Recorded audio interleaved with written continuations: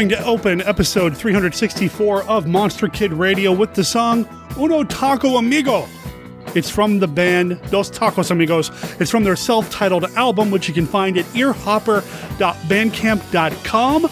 Just look up Dos Tacos Amigos and let them know that you heard about them here on the podcast, devoted to the classic and sometimes not so classic genre cinema of yesteryear. I'm your writer, host, producer, Derek M. Cook. Again, thanks to that band for letting me play their music. They're based out of San Francisco, California, and you're going to get to hear that song in its entirety at the end of this episode. Before we get to the end, there's all the stuff in the middle, and there is so much to get to this week. I am so excited to have Ron Adams joining me here on Monster Kid Radio. Ron is the man, the driving force, the one holding the torch, shining the light for all of us Monster Kid. I'm running out of analogies and metaphors here. The bottom line is Ron Adams is an incredible Monster Kid who runs an incredible convention. He's the man that's created Monster Bash. He's got a small army these days helping him put on the best convention going, and I can't wait to, one, get to the bash, and two, share the conversation that I had with Ron with you guys and gals. We're going to play a round of the Classic Five. We're going to talk a little bit about what makes him do what he does, and of course, we're going to talk about this upcoming Monster Bash. You know, even if you're not going to this year's Monster Bash, and if you are, please make sure you look me up because I'd love to meet you, but even if you're not going, I'd like to think that this is still a fun conversation because it's just a couple of monster kids chit-chatting about all things monsters, the things that we love. Ron was a lot of fun to chat with, but that's not all we have in this episode of Monster Kid Radio. No, we've got some more feedback. Now, I had some feedback that I recorded with my wife, Brenda, last week that didn't make it into that show, so we're going to put it in this week's episode of the podcast, so you're going to hear some of that. And as kind of a bonus, a twist, you could say, I end up playing the Classic Five with her. You're also going to hear about a new poll, something that we're launching here on Monster Kid Radio. And actually, if you go back and listen to one of the episodes where I had Steve Turek on the show, we talked about this annual monster poll that we're going to be doing from now on. Every year, we're going to put the poll out to you to find out what your top 20 favorite monster movies are. I'm going to tell you about how you can participate in that poll in this episode as well. The poll runs until May 15th. And since we're talking about listener interaction and calls to action, have you voted in the Rondos yet? The Rondo Hatton Classic Horror Awards. The ballot is still open for a few more days. If you haven't voted in the Rondos, please consider doing so. I've already told you who I'm going to vote for in previous episodes and on Facebook. But again, I think it goes without saying that we've got to get Riku Browning and Elvira into the Monster Kid Hall of Fame. So please consider writing their names down for the Monster Kid Hall of Fame this year if you haven't already voted. And if you have, thank you for participating. I mean, the Rondos are amazing. We are at the time of year now. Monster Bash is coming. The ballot for the Rondos is wrapping up. There's just a lot of incredible, cool things happening in the Monster Kidiverse. I want to share all of that with you, and that's going to happen right after this. Hidden within each of us is a secret desire to destroy. Each of us would like to be able to become the other being, to know the master makeup artist's magic, how to make a monster. Broadway stellar performer Robert H. Harris brings to this theater the most terrifying of men, a man whose mind is distorted by hatred. I'll use the very monsters they mock to bring them to an end. This maniacal strength will linger in your arms and hands. And with it, you'll destroy your real enemies. Exactly as I instruct you.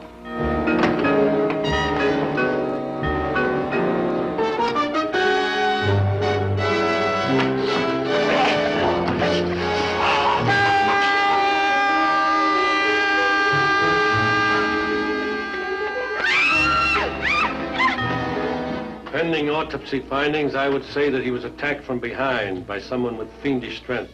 So what do we have to do? Look for a monster? We're not talking about actors. We mean a real monster.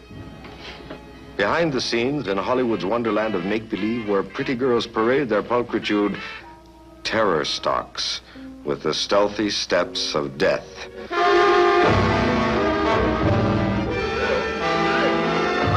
And death following death permeates the very air you breathe with horror. Mr. Monster Maker of Maveland sells his talents to the devil. I have a great honor to bestow upon you. I intend to add you two to my collection. You want You won't? As real as I can get them. See the Master Monster Maker's Chamber of Horrors in color. How to make a monster.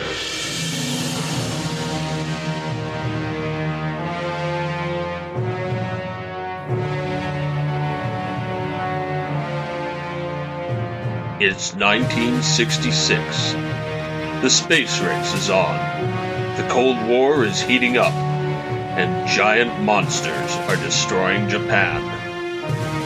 Dai Kaiju Attack, the serialized giant monster story. Presented free every week on daikaijuattack.com and sdsullivan.com. Become a member of the Dai Kaiju Attack group on Facebook. Join the action today.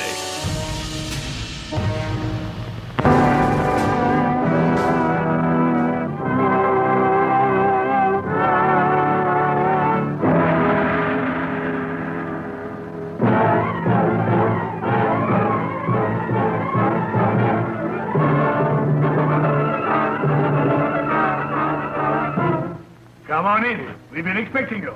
Expecting us? Join this international trio in a real-gone interworld escapade. Have you ever seen a head pursued by a body? No, sir. Well, I have. It's horrible. Sir, would you mind posing just the way you are? Come on, let's get out of here. I forbid you, sir. You forbid all you like. You can't scare me. I'm leaving now. When this cool cat gets ghost-frozen stiff, this hepcat moves in to make time. But a ghostly chaperone breaks it up. Don't, Charles, don't! Help yourself to a castle full of fear-filled fun. Look out! An unbelievable adventure into the realm of the unreal.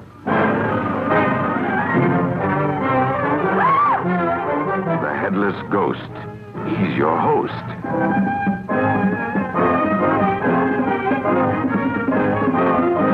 Enjoy the carnal pleasures of people long gone.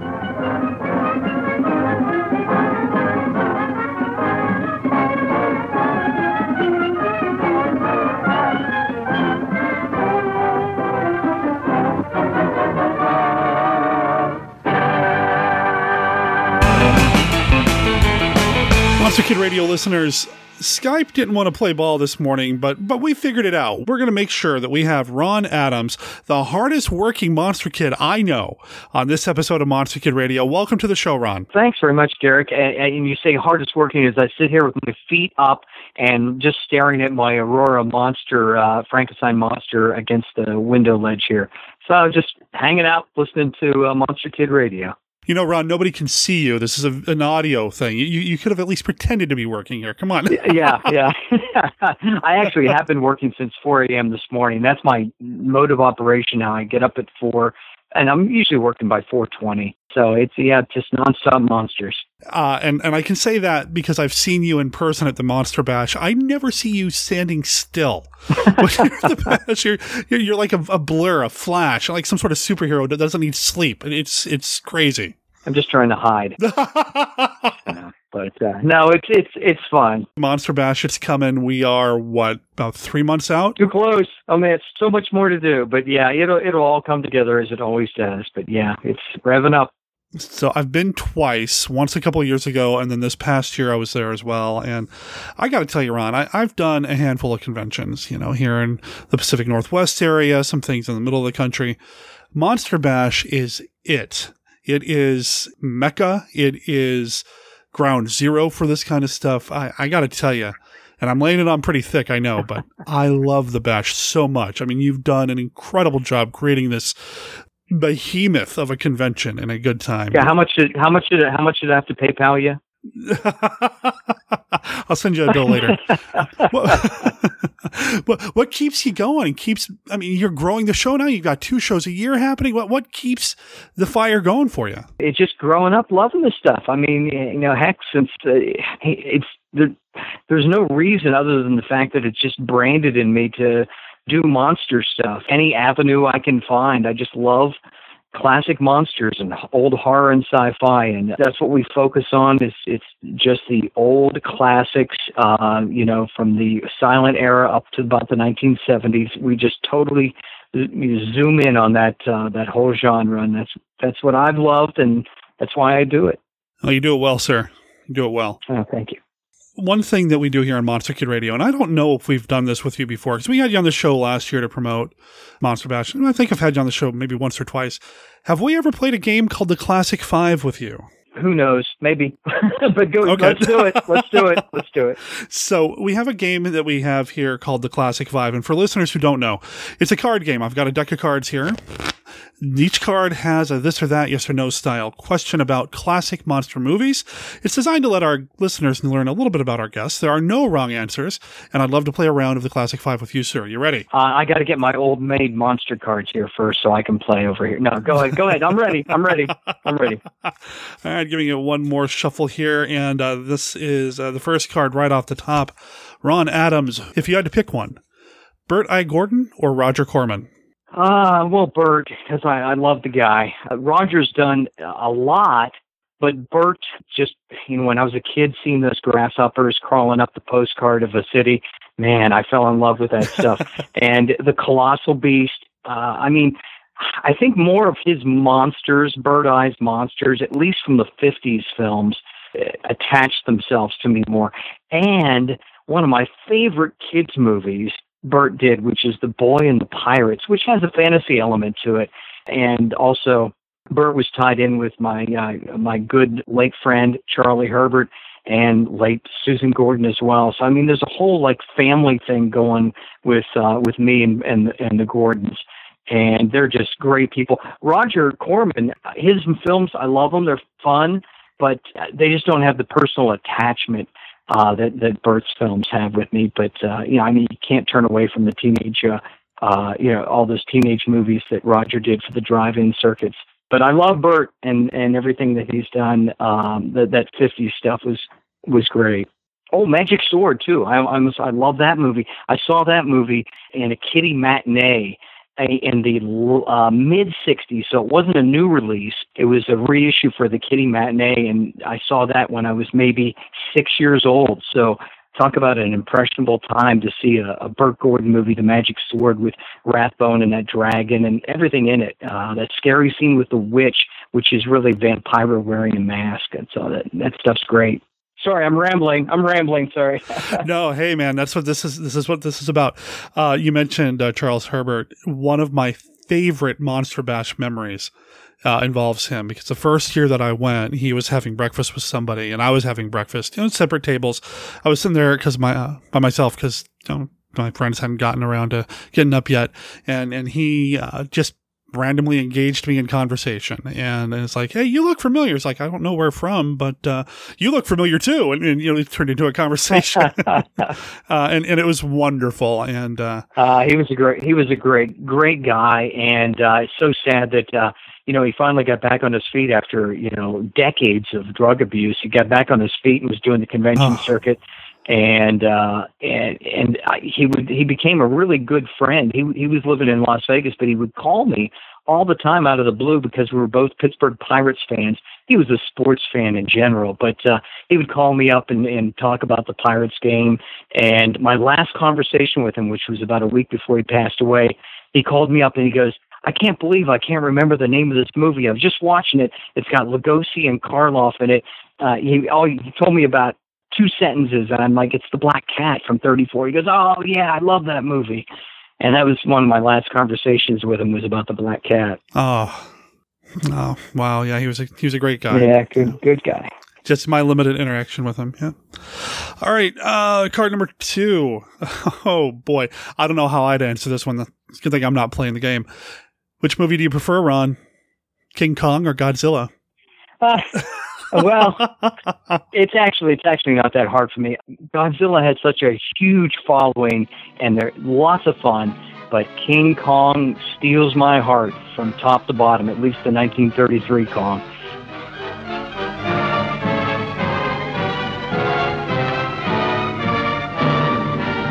We're millionaires, boys. I'll share it with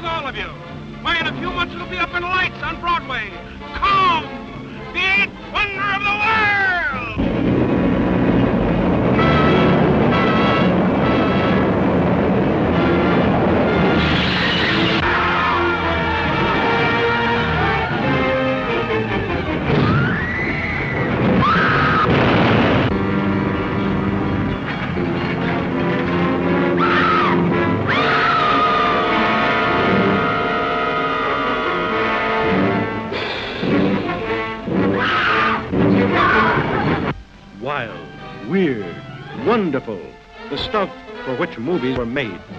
Adventure, to make you wonder if it's true, while your eyes convince you that it is. Truly, the thrill of thrills. Don't miss it this time. Again, it's something I grew up with. I love it. The acting in it, of course, the landmark Willis O'Brien animation, and I just love Kong. The whole feel of it. It might be the most watched movie I've ever seen. I've probably seen it more than any other film. And it's just great. I love Kong. Godzilla films are fun. I love to watch them, but Kong, it goes beyond fun. I mean, it's just there's so much heart in it. Like I said, no wrong answers. So no, you don't. Uh-oh, it sounds like in your head you were hitting a buzzer on me. Uh-oh, okay. Oh, no. I'm just saying I'm not going to let Godzilla know that you just picked King Kong over. I'm just saying, you know. Uh-oh, I'm looking at your I can see it coming through. Okay. All right. Now, I had a chance to see King Kong in the theater here earlier this year. Ooh, the 33 version. Yeah. And they brought in a 35 millimeter print of it, and it was amazing to see again on the big screen. And when it was over, I had seen that a bunch of people had actually trickled into the movie theater during like the last half they were just waiting to get a seat for the next film that the Film Center was showing, and they were all in awe, and I could hear them talking about how they had forgotten how beautiful the movie was, not just as a monster movie, but just as a piece of classic cinema. And it's a beautiful film. Oh, it is. Yeah. It really is. All right. Oh, wow. Okay. Going from a beautiful film to this card, what's your favorite? I mean, I can't even do it with a straight face. What's your favorite Ray Kellogg film? The Giant Gila Monsters or The Killer Shrews? Oh. Well, believe it or not, it is The Killer Shrews. Okay. The cold, glossy pages of True magazine call the killer shrew the world's most savage mammal.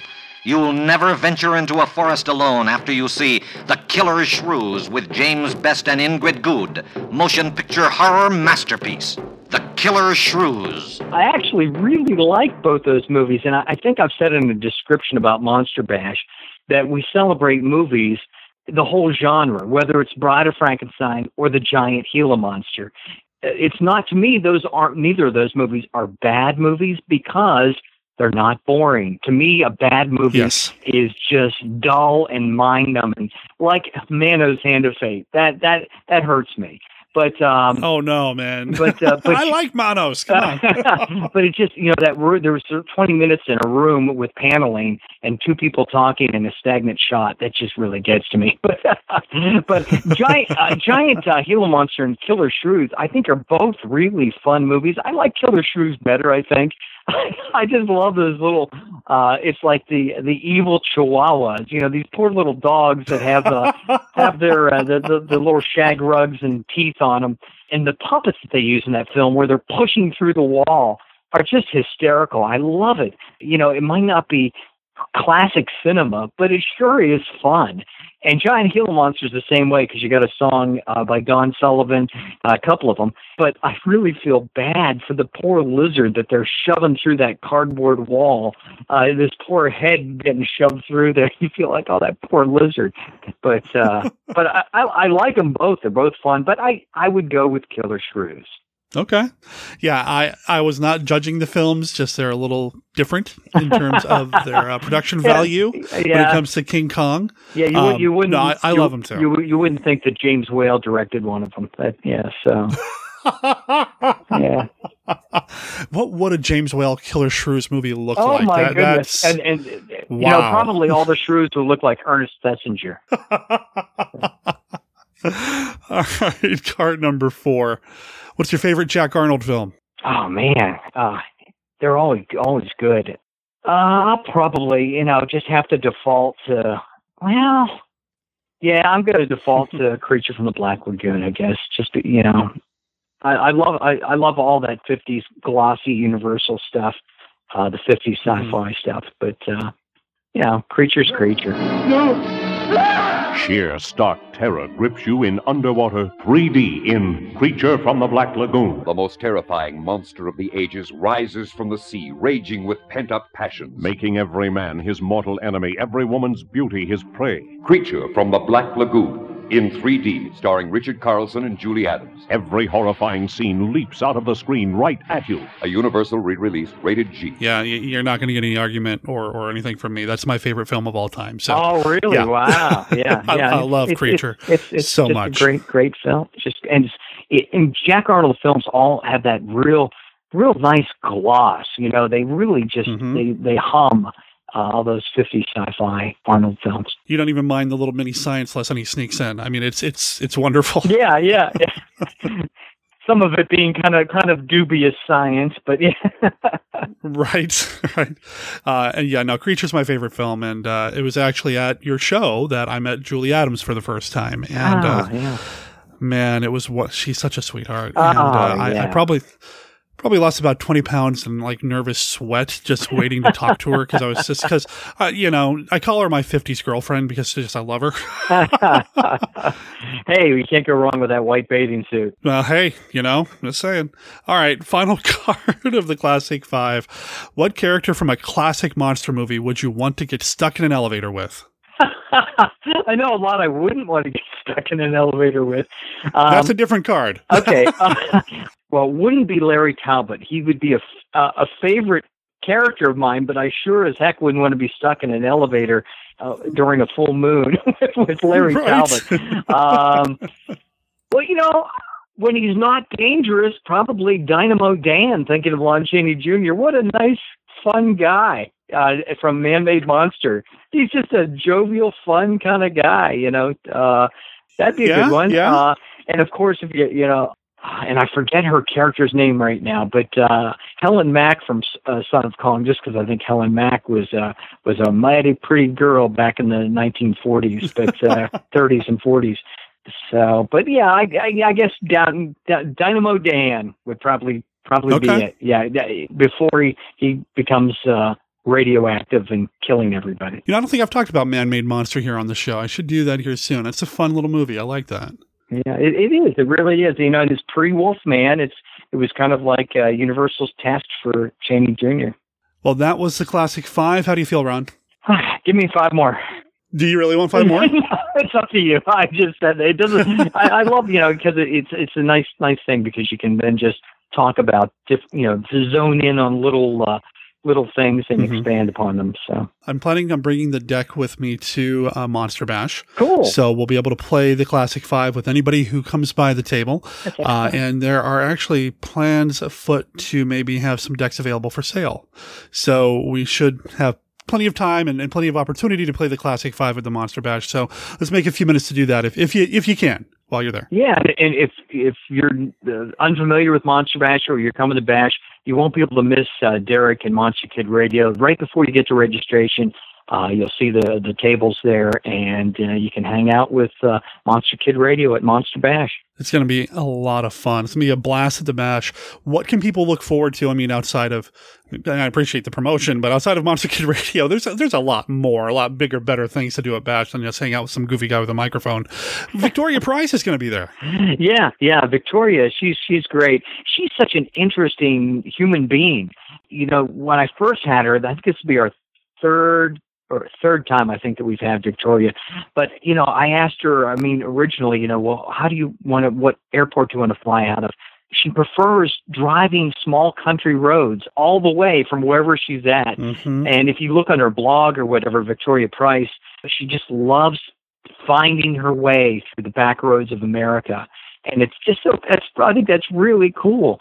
So she's just a really interesting person. And of course, if you don't mind me kind of like sidestepping here for a second, her dad, Vincent Price, was one of the few classic actors, in fact, probably the only of the biggies that I ever met. And it was really kind of a cool little scenario. My grandfather was a manager at Grove City College, and Vincent Price was coming in to do his lecture tour. And I was at the time 13 years old, and he called me and said, because he knew I love monster stuff and horror movies, he says, Vincent Price is coming. I can get you in if you want. We can go to the after party after his talk. And I'm like, yes. Oh, wow. My grandfather and I went, it was at a place called Crawford Hall on Grove City campus in Pennsylvania. And I just was totally riveted by his talk. Was such a great speaker. And afterwards, my grandfather took me backstage where they were having a get-together. Now, Vincent Price was there promoting a recent book he had written. I think it was a cookbook, one of the cookbooks he wrote. And he's talking to all these, professors from the college and students. And here I am, this little 13-year-old kid. And my grandfather says, go up and meet him. And, there's kind of a crowd around him. He was talking to someone in a suit. I'm like, I don't want to bother him. And my grandfather pushed me and said, go, just go say hello. So I went up and I tapped him on his back. Now, keep in mind, Vincent Price was very tall. I'm not sure what people can look it up. He was probably 6'3", 6'4". And here I am, a 13-year-old, probably at about 5'3". And he turns around and then looks down at me. Instead of talking to me like looking down at me, he actually crouched down, hunched down on his knees so he could look eye to eye with me. I thought that was so cool and so personal. And I told Victoria, his daughter, this when I first met her, and she said, that's the way Dad was. And what I said to him was something like, man, I loved you in House on Haunted Hill and The Tingler. And here he has been talking to all these college professors. And he looked at me and he says, man, I really had fun making those movies, and I really appreciate it. And he shook my hand all the time, looking eye to eye, my level, which I thought, that's class. What a classy guy. That's amazing, Ron. That's so cool. Wow. So, yeah, that was my brush with one of the great ones. I've heard nothing but nice about the man. Obviously, I never had a chance to meet any of these people, and I've heard that he was just a warm, genuine, friendly, approachable guy. And if I would have known, I've read on the internet that, if you wrote him, he actually would save all of his fan letters, and he would try to write everybody back and even draw little drawings. And so many people have little portraits that he would do of himself with his signature. And if I only would have known that or found the address when I was a kid, man, I would have loved to have gotten a personal autograph from him. Wow, that's amazing. And I've met Victoria Price at a convention here in Portland a few years ago and had her on the show. And she's also very, very cool, very approachable, loves to talk about her dad and just being part of it, and she's a really wonderful person. I'm glad that she's going to be there. I'm looking forward to meeting up with her again. And just, do you know what kind of a talk or presentation she's going to be giving this time around? Will it be about her book or? Yeah, she's going to do another PowerPoint presentation, which she has done twice before at Bash. And, and she always adds to it. So it's always kind of expanding and changing. But she is a great speaker, just like her dad was, a great speaker. I mean, it's not only she talked about her dad and growing up with her dad, and you see all kinds of family pictures, but she actually makes it inspirational so that you actually feel good about life. She's really a phenomenal speaker. So it's a real treat. And I believe it's going to be Saturday night at Bash that she'll be doing her PowerPoint presentation. That's fantastic. I'm halfway through her new book right now, The Way of Being Lost. And you said that she's the kind of person who wants to drive the back roads to get there. I totally believe that. Just in my interactions with her and her book and following her blog. That's amazing. That's really neat. Yeah, pretty neat, yeah. But she's not the only person that's going to be there. We've got so much happening at the Bash this year. The Bowery Boys, we're doing a focus on the Bowery Boys this year? Yeah. And Leo Gorcey's daughter, Brandy, is going to be there, which is really cool. She's going to bring scrapbooks of her dad's and a lot of personal items, letters, and she has had bronzed, believe it or not, his hat, the main hat that he wore for many years, that he would always hit Hunts Hall with, and she's bringing that, so you can check that out when you're there. And she's going to bring a lot of photos, which would be just really great to see some behind the scenes stuff from the Bowery Boys, Eastside Kids. Wow! So I have to be honest. I have a confession I have to make here, Ron. Please don't take away my Monster Kid card, but I think I've seen maybe one Bowery Boys movie, and that's it. Oh yeah, well I grew up seeing them. They were usually Sunday afternoons on the New York channels that I would get when I was a kid. Even though I was in Pennsylvania, I could pick up 3 of the New York channels. And there's Eastside Kids, and Bowery Boys mainly. Probably the most of the films were under those monikers, but they also had the Little Tough Guys, and there were some other names that the factions went under. The Bowery Boys / East Side Kids, they're irreverent. They started as teenagers, and the films lasted so long they were in their 40s before the film stopped. Oh, wow. But they're just irreverent New Yorkers in funny situations and sometimes touching. And they got to meet the monsters at one point. In fact, a couple of movies. There's like spooky houses and creepy people and monsters, and then Lugosi, of course, twice in Spooks Run Wild and Ghost on the Loose. It's one of those two that I've seen, them interacting with Lugosi. I can't remember which one, though. It sounds like I've got some catch-up to do before the bash. Yeah, you got to check out some of the Bowery Boys. One that's good that no one really knows about because it doesn't sound scary from the title is The Boys of the City. And it's kind of a spooky house one that's real creepy and has a lot of character actors you'll recognize from horror movies in it. No monster, but it's a spooky kind of ghost one. It's called The Boys of the City, and that's a good one. I'll have to check that out, track it down and see that. Yeah, I'm always looking, because, I don't have enough movies to watch. I'm always looking for something. That's so all not us true. monster kids, we only have like 5,000 movies, but we need more. Right. What is it about us being collectors like that? We hoard these things, right? But we love them. We love them. There's no judgment here, man. Yeah. I love this stuff so much. So the Bowery Boys, we got Victoria Price. Who else is going to beat the bash? I don't know. Let's see. Joyce Meadows is. I don't know. I was really happy to get Joyce Meadows. Now, not to be confused with the Jackie Gleason, Audrey Meadows. Joyce was a co-star with John Agar in The Brain from Planet Eris, that is a fun 1950s favorite of mine. Oh, it's a great film. Yeah. That alone. And then she was in Alfred Hitchcock Presents, and she's in, Suspense Theater. And William Castle's I Saw What You Did, she's in that too. So I'm really looking forward to meeting her. In fact, that's one of my little errands today is to get airfare taken care of for Joyce. So I'll be doing that later this afternoon. Right on. And if we want to talk about guests, Janina Fay, I met her at the Chiller Theater Convention in New Jersey. And she's the little girl from Horror of Dracula, and she's also in The Day of the Triffids, Two Faces of Dr. Jekyll, Hands of Orlac, and a lot more. But she is she really impressed me, just being a super nice person and really great with the fans, with talking to people and sharing memories of Peter Cushing.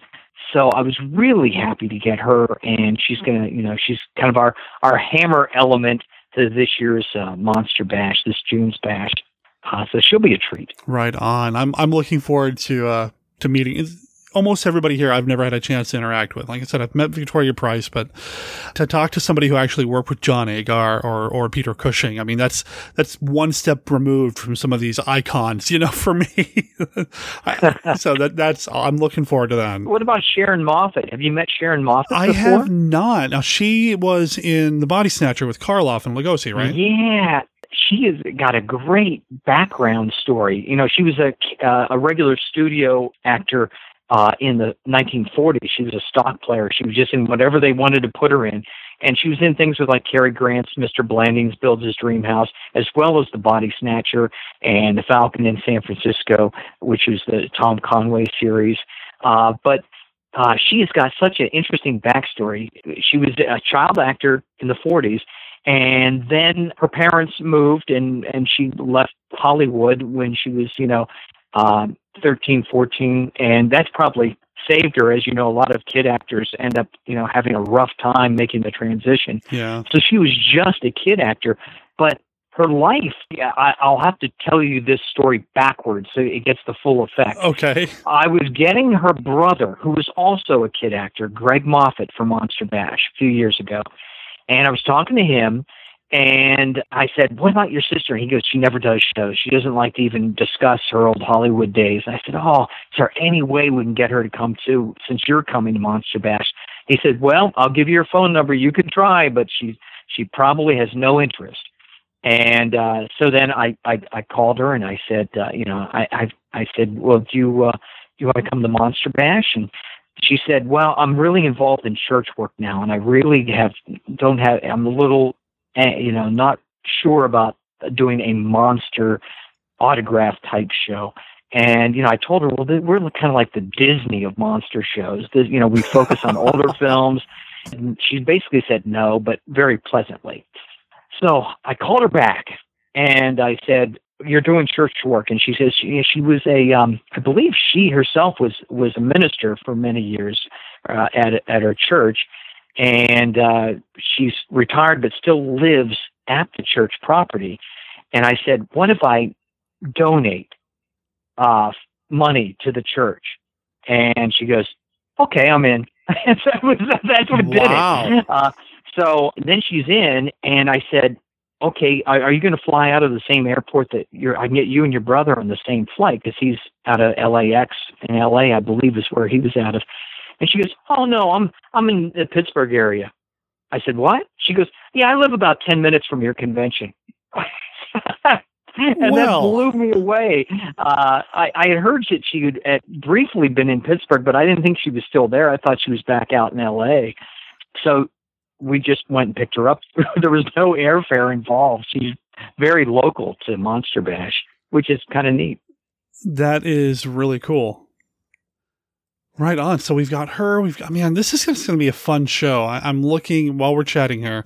I've got monsterbashnews.com up here on my computer screen, and just kind of scrolling through. I'm seeing some old favorites. Chris Yeworth is going to be there. Wes Schenk is going to have a piece of the Blob, which is just awesome that a piece of the Blob still exists and makes the convention circuit. It's a big kind of like a 10-gallon container. Yeah. So hopefully it won't get loose again. So. One can hope. Yeah, we have fire extinguishers in the hotel, so we're ready. Just in case. Okay.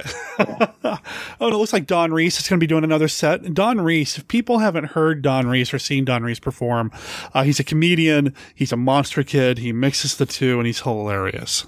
Oh, yeah. So you've seen him, right, Derek? Yes. Monster Bash. As he says, he has to alter his comedy show for Bash because he grew up this way, and he can finally use jokes that we get, because if he tried some of these jokes, at a regular comedy club somewhere, people would just not get it. I mean, he does John Agar jokes. He does jokes about classic serials and dubbing of Japanese Godzilla movies. I mean, he's just hysterical.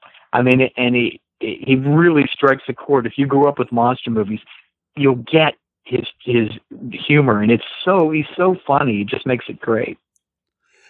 That's really cool. I've never actually met him, but I've seen him perform both at the Bash and then on some of the Bash DVDs from previous conventions that are available on your website. I'll make sure there's a link in the show notes so people can check those out. Little plug there. Yeah, he's great. And there are some people that are coming this year that I was hoping to meet last time around. I've met them before. Looks like Tom Weaver and Greg Manker are in this time around. Yeah, last year things came. Greg was acting last year. He was playing Captain Hook in Peter Pan in a play, professional play. And Tom had a transportation problem last year, but he's in this year. He'll be doing his quiz. Have you ever been at a Bash where he does his quiz show? Yes, I have. Yeah, it was a very rapid fire. He gets people up on the stage and just boom, boom, with the man. You got to know your movies, and it is rapid fire, as you say. I mean, it is like blam, blam, blam, and then we go Creepy Classics. My business with us put together a big prize package, so whoever wins gets this huge prize package of maybe $400 or $500 worth of cool stuff. So it's worth it. But man, he will put you through the ropes on classic horror trivia. Absolutely. Yeah, I was playing along in the audience, and I think I made it maybe a good 10 minutes in before I was like, okay, I'm out. I got nothing. I have no idea. Just kind of playing along, just glad I was in the audience and not on stage and embarrassing myself at that point. He has some tough ones, tough questions. He does. And then another writer that's there who is a friend of Monster Kid Radio, who won an award last year, Frank Dell'Ostrito, is going to be there, and he's doing a presentation as well. His presentation on Return of the Vampire last year was amazing. amazing. I loved that. He digs and gets great information, and he makes it very entertaining.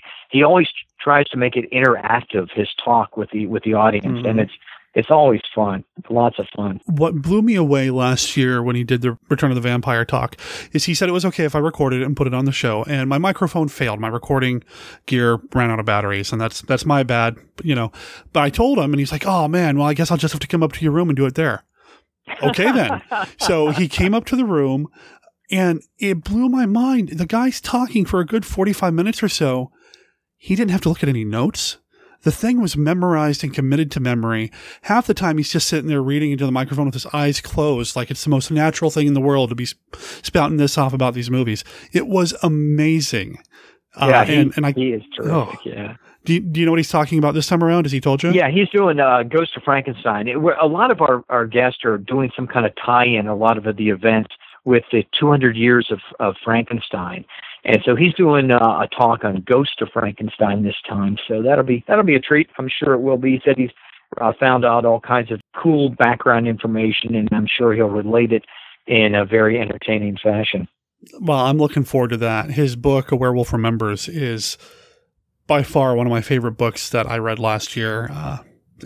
So good. Oh yeah, for people that don't know, he really took the movies that we love and made it like a real history, and it's just fun and it's just amazing, the research and tying everything together. He did such a great job, and the photos are hysterical because he used photos of perhaps other films or actual personal photos and morphed them into this whole history that he created. It's pretty neat. And I put it on the holiday gift guide here on Monster Kid Radio last year. It's up for a Rondo Award this year. It's just phenomenal, and I can't wait to hear him talk about Ghost of Frankenstein. And what else are we missing here? I mean, I know there's so much going on, and people are definitely going to want to check out the website. There's the regular things that are probably the most popular events that we do over and over again because people love them. Okay. I'll just mention them briefly. They don't really involve the guest stars, but there's the drive-in on Saturday night where we do a movie outside on a big screen. Our projectionist Jeffrey does it. Oh, that was so cool. As long as the weather permits, we do it outside. And most of the time we've been lucky. I mean, a couple times it's rained and we had to do it inside. But there's a lawn out front of the hotel, and we erect a giant screen out there. And then Saturday night, because most of us spend the whole convention inside the hotel because there's so much going on, you don't want to leave. So it's nice to have something going on outside to give you a breath of fresh air. And then the other regular things, Friday night, we do Mexican Monster Night, where we run a Mexican monster movie and pass out free tacos and burritos to everyone there. I mean, there's hundreds of tacos and burritos going out, so that's a lot of fun. And Saturday night, it's kind of like three things in a row. Boom, boom, boom. We do the Monster Bash Awards, which we pass out generally 3 to 5 a year and they're lifetime things. It's not like for any particular thing. The main gist of the Monster Bash Award is someone that has given their all to help keep the classic monster movies alive, whether it's artwork, whether it's writing, whether it's doing conventions, whether it's whatever it is that they do, sharing their love in one way or another with these movies to help perpetuate the love of classic movies. And then we do is the Festival of the New Wine from Frankenstein Meets the Wolfman, where one of our staffers, Bob Pellegrino, sings the Festival of the New Wine with the film playing in the background, the crowd singing along. You've got like 500 people all singing the Festival of the New Wine song, and it just is, the spirit is unbelievable in the room. I mean, it is just like classic monster heaven.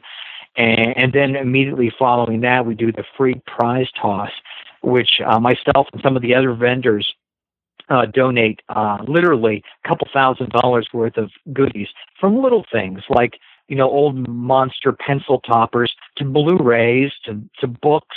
And it's the free prize toss. So I always preface, if you don't want to get hit by something, leave the room because you probably will get hit. We have the whole staff on stage. There's like 20 of us or more throwing free stuff to the crowd. And I mean, the stuff is just going fast and furious. Blu-rays and DVDs and books and magazines and all monster stuff.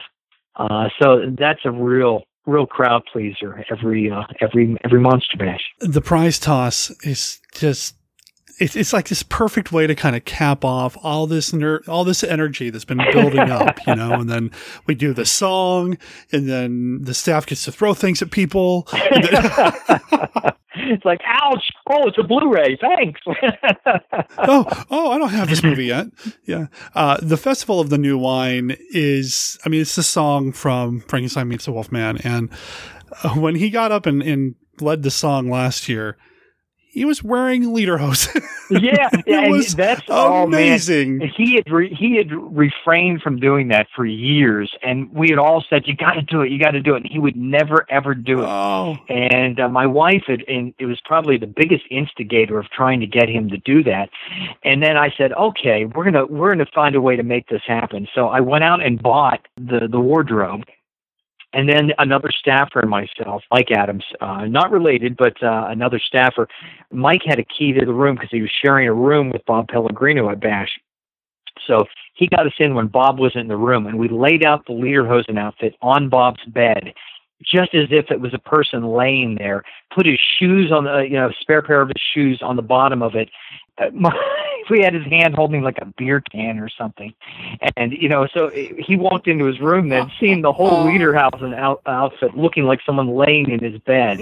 And luckily he felt obligated at that point to do it. And it happened. So we actually had him in like old German clothing, just like in the movie, singing Festival of the New Wine. It's so much fun. I mean, to have us all there singing along. I actually held my recorder up in the air last year and just recorded it. and I have it on my computer now. And every once in a while I play it, just put it into rotation with the rest of the music I listen to, because it's just so much fun. Yeah, it really captures that whole spirit of Bash. So it does. Yeah. What movie will you be showing out on the lawn this year? Do you know yet? Someone else just asked me that the other day. They I haven't gotten to that point in the schedule yet. It's probably going to be something to do with one of the themes. I just haven't gotten there yet, and I got to see what's available. Okay. But it'll be something fun, and it's usually we try to select stuff that would be a drive-in movie, and not necessarily, like an old silent film or something too new. Or, sure. It would try to make it what would be in the height of the drive-in era. So probably something from the 1950s or early 60s. It'll be fun, though. Regardless of what it is, it'll be fun. I think How to Make a Monster is what you showed last year, which is just a lot of fun. It's right in that era. It's right there in that sweet spot. And we had both stars there. We had both monsters. Yes. Gary Clark and Gary Conway. Who were amazing on stage. They were crazy. Their chemistry, their back and forth was just fantastic. And they really hadn't engaged in talking to each other since that movie. So it was amazing how they clicked. It was really great. It is very, very neat. I look forward to Monster Bash every year. Now that I'm going to try to make this a regular thing where I go every year, I can't wait. I'm counting down. I was looking at the calendar yesterday and trying to figure out how many paychecks I have between now and then, because I know I'm going to be picking up some merch.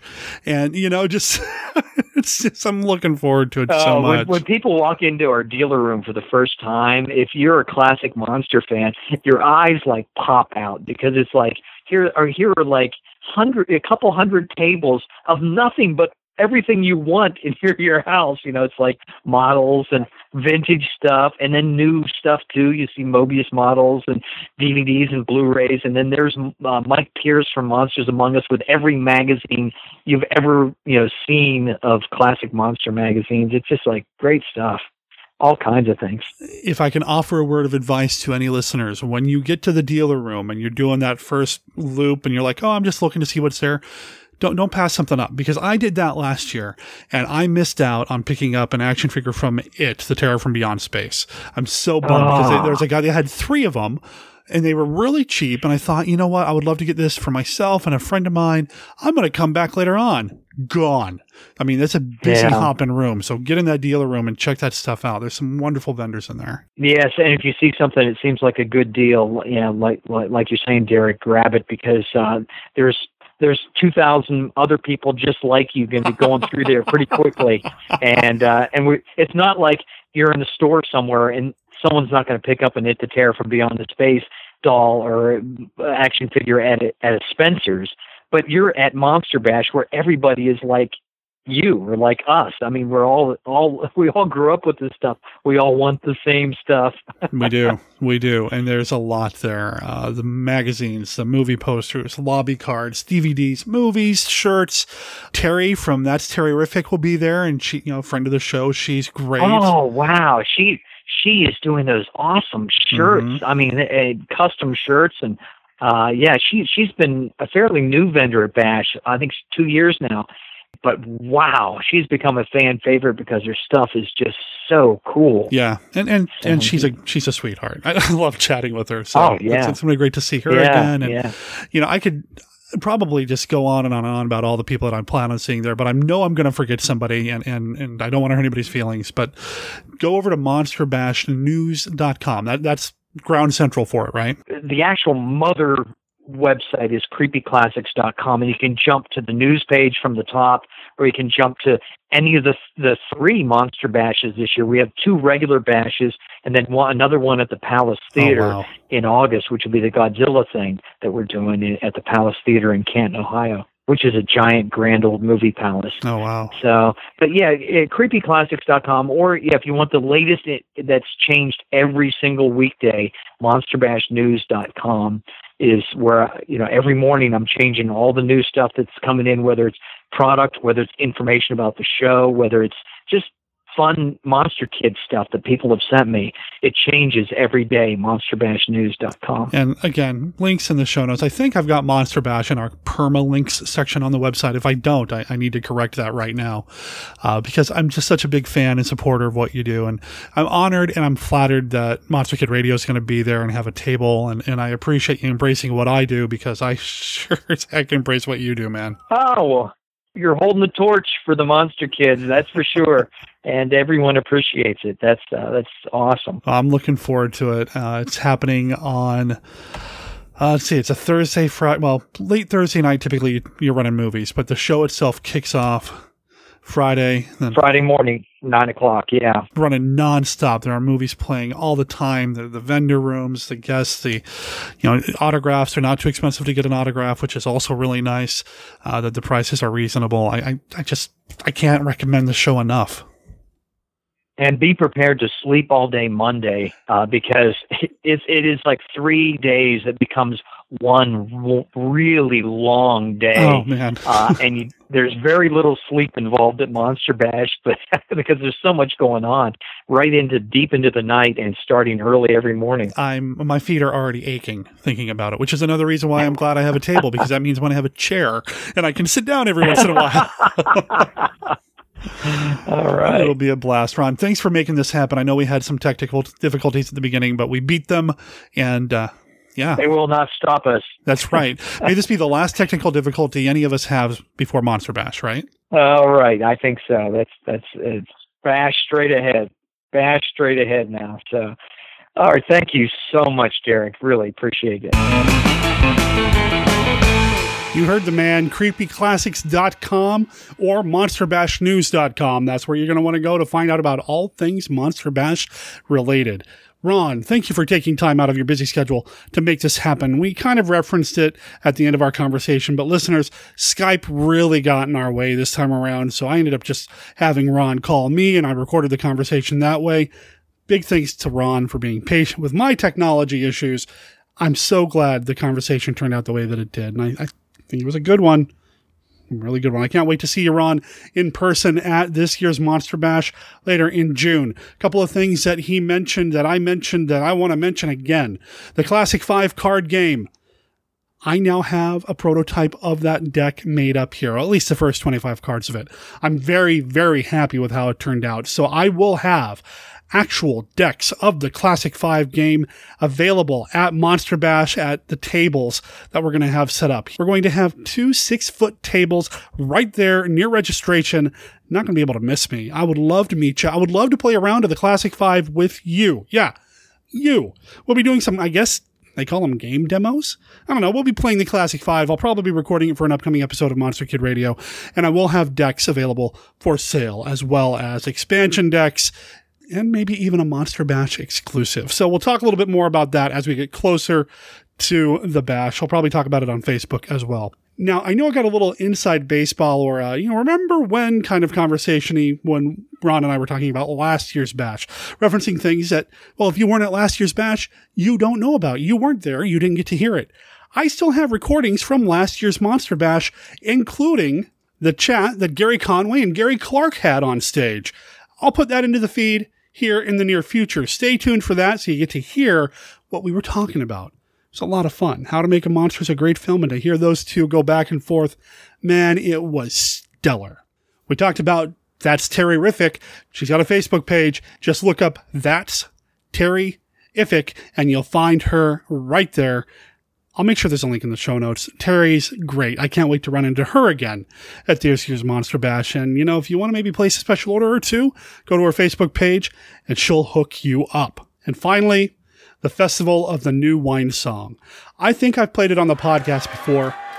I'm going to play it again right now.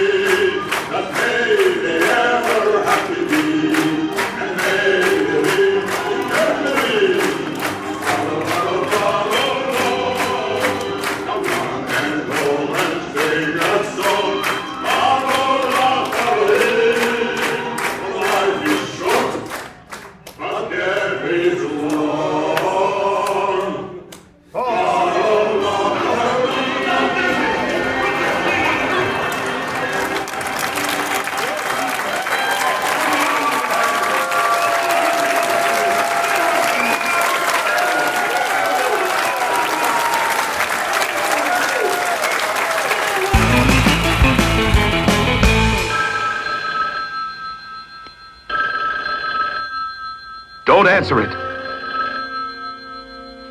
Don't answer it. Don't answer it. Your name is in this book. It could happen to you. It starts as a game, and there's no end in fright. Go ahead. Close your eyes and pick a name. Pick a name? Any name. I saw what you did, and I know who you are. I saw what you did. I know who you are.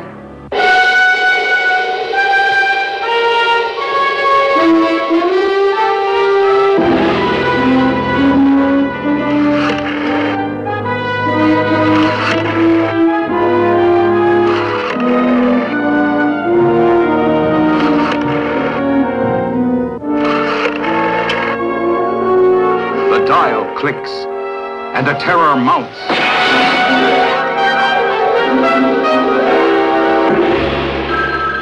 Don't answer it. See it.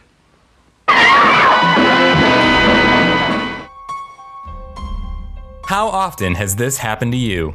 You're on your way home after a long day when suddenly tragedy strikes. No human mind could imagine the enormous destructive power of this maddened, killing thing. Professor, there's a big lizard back there and he's heading this way. Now get aboard! It's the kind of thing which can ruin your weekend. To prevent catastrophe, you need the Handbook for Surviving a Giant Monster Attack. This book features extensively researched methods to help you survive a giant monster event. You'll discover which vehicle you should use for making your escape, which method of counterattack is best for specific types of monsters. Hydrogen weapons, capable of wiping cities, countries off the face of the earth, are completely ineffective against this creature from the skies. And what common mistakes people make while fighting back. So pick up your copy of the Handbook for Surviving a Giant Monster Attack by Anthony Wendell today on Amazon. You can thank us by surviving. I am Sir George, possessor of the magic sword. By its powers, I will lead you on the 7 great adventures, each one mightier than the other. Together we will go where no man has ever gone, into the land of terror itself, where the Superman of evil is king. Let no man face my 7 curses and reach the dragon's lair.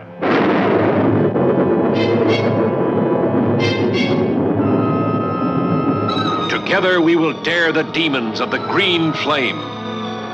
See the white-hot face of the fiery rock. Enter the mammoth cave that closes behind you, where humans are trapped, entombed. Brave the volcanic inferno of the boiling crater.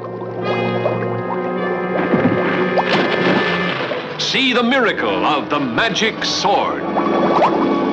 Battle the gigantic ogre.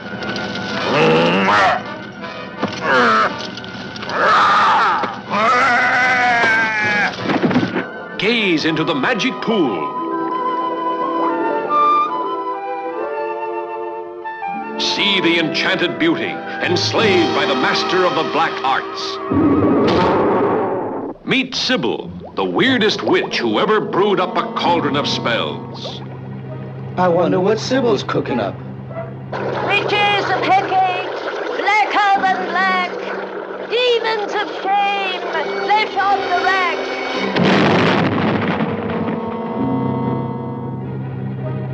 See the attempted rescue from the sorcerer's castle. See the terrors of the dungeon torture chamber. See the terrifying fate of the shrunken people, cast under an evil spell by Lodak, greatest magician of them all.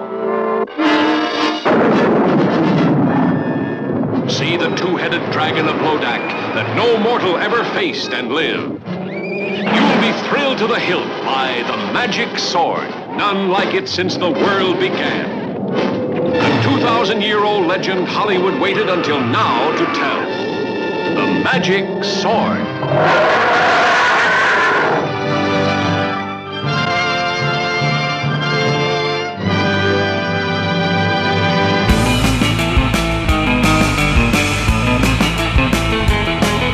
I've been slowly making some changes to the website over at monsterkidradio.net. Most of it's all behind the scenes, so you're not going to see a lot of it on the front-facing side of things. However, if you go over there and you look just beneath that graphic, that incredible banner artwork that was done by Shelby Denham, I've got a few different options, and one of them is the annual Monster Poll 2018. This is the poll that I'm talking about.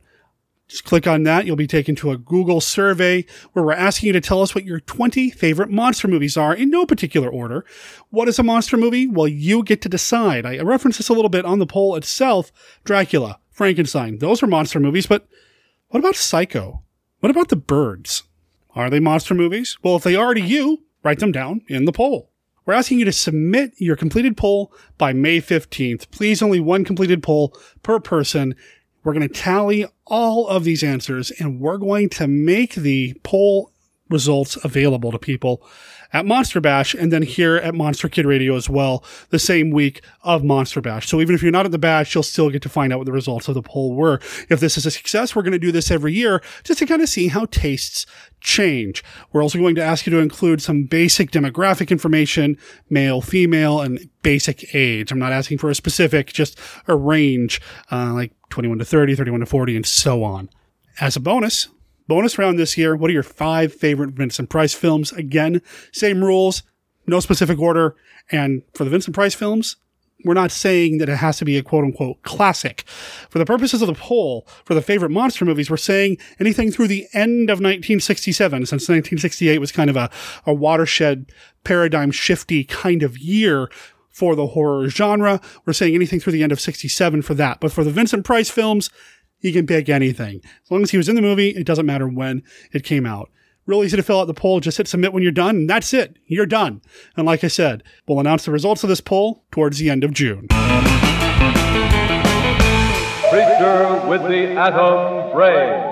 A motion picture shot full of thrills based on scientific facts described in leading national magazines. You'll be hypnotized. You'll be terrorized. You'll be paralyzed. See a dead man come from beyond the grave. See Columbia Pictures' startling Creature with the Atom Brain. Hey, Satch, will you stop clowning around and... You idiot, I'm gonna give it to you in a minute. Did you call? Yeah, we...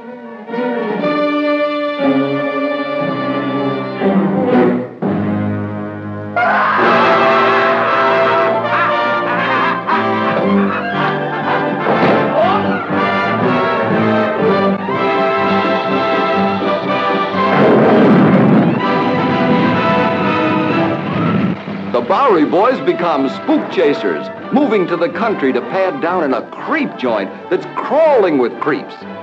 Blinky, you need a shave. And a manicure.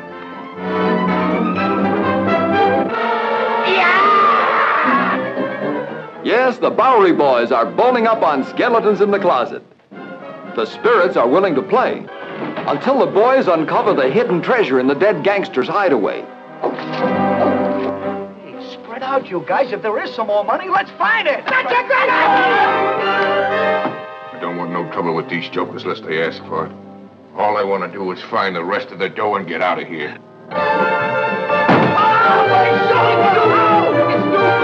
Oh, Dookie, if I knew it was you, I wouldn't have hit you so hard. Okay, bright boy. Pick it up. Well, as long as you're that polite. It's a hustle and a bustle and a tussle between the guys, the goons, and the ghosts right in the crazy middle of a haunted house.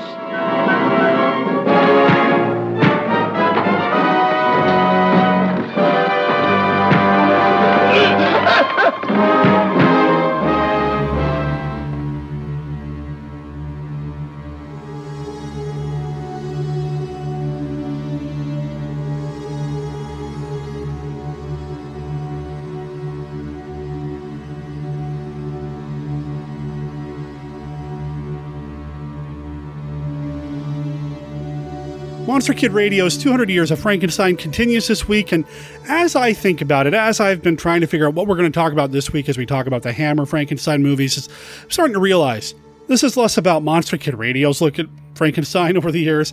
It's more about me. I've been trying to make it a little bit more personalized, whether I meant to or not, and I'd like to share with you how I first discovered Hammer films to begin with, and Frankenstein was really a big part of that. And I've told this story before on other podcasts, but it's been a while and might have some new listeners. I'll try to keep it brief in case you have heard the story, but the bottom line is, as I was working at a Blockbuster Video years ago when I lived in Cheyenne, Wyoming, which is where I went to high school, and what else is a film geek going to do for a job when he gets out of high school? Well, I worked at a video store.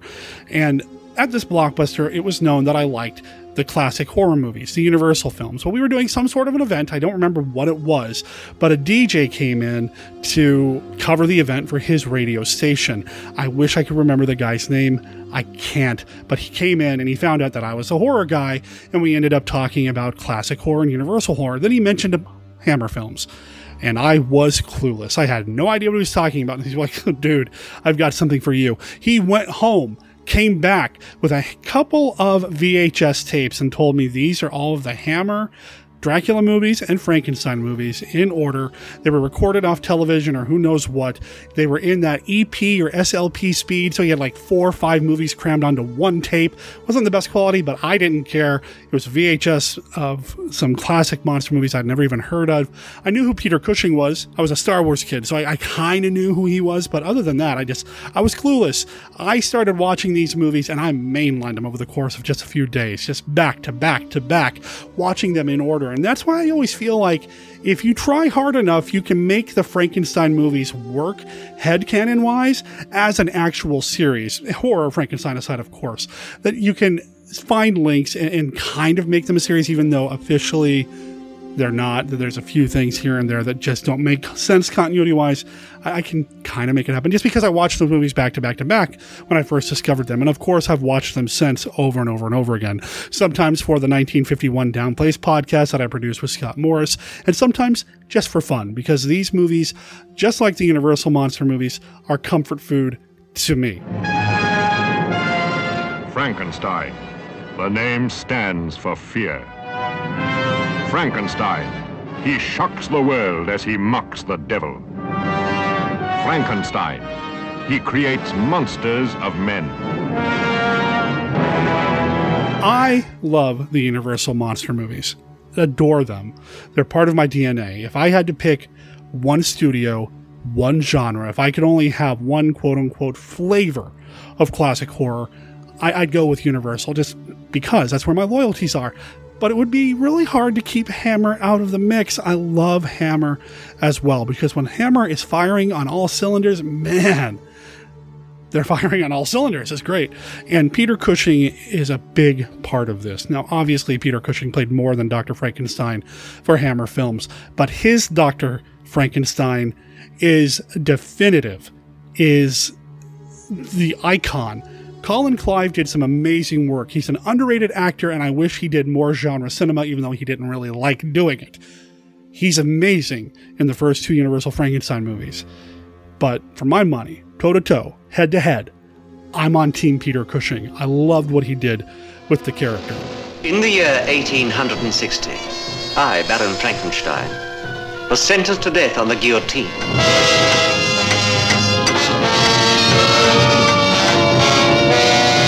Why? Why had the world condemned me? Because I was the first man to create another living being.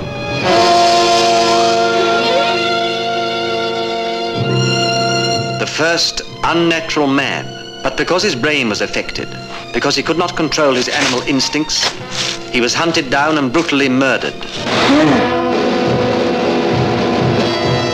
But I have escaped the guillotine, and I shall avenge the death of my creation. Before he could do anything with the character, however, obviously Hammer has to get their hands on the Frankenstein story. Funny story how that worked. You see, Hammer didn't come up with it in-house originally. A couple of guys by the name of Milton Subotsky and Max Rosenberg, who are a couple of Americans, actually ended up approaching Hammer about doing a version of Frankenstein. Hammer turned them down. Now, they would go off and have a little success with a little studio called Amicus, which is a whole nother story.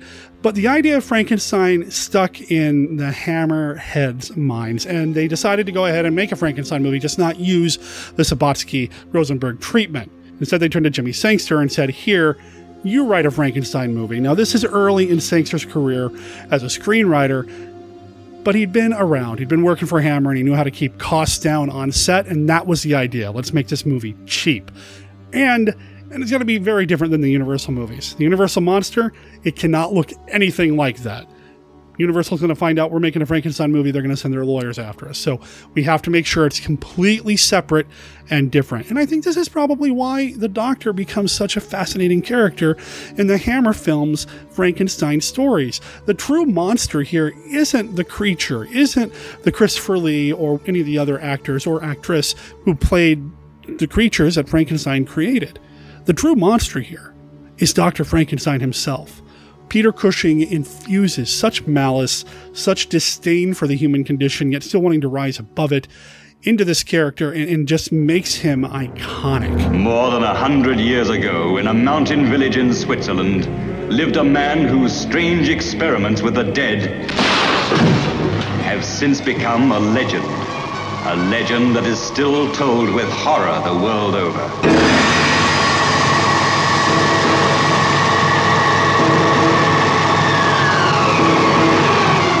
We've only just started, just opened the door. Look, now's the time to go through that door and find what lies beyond it. But don't you see, Paul? We've discovered the source of life itself, and we've used it to restore a creature that was dead.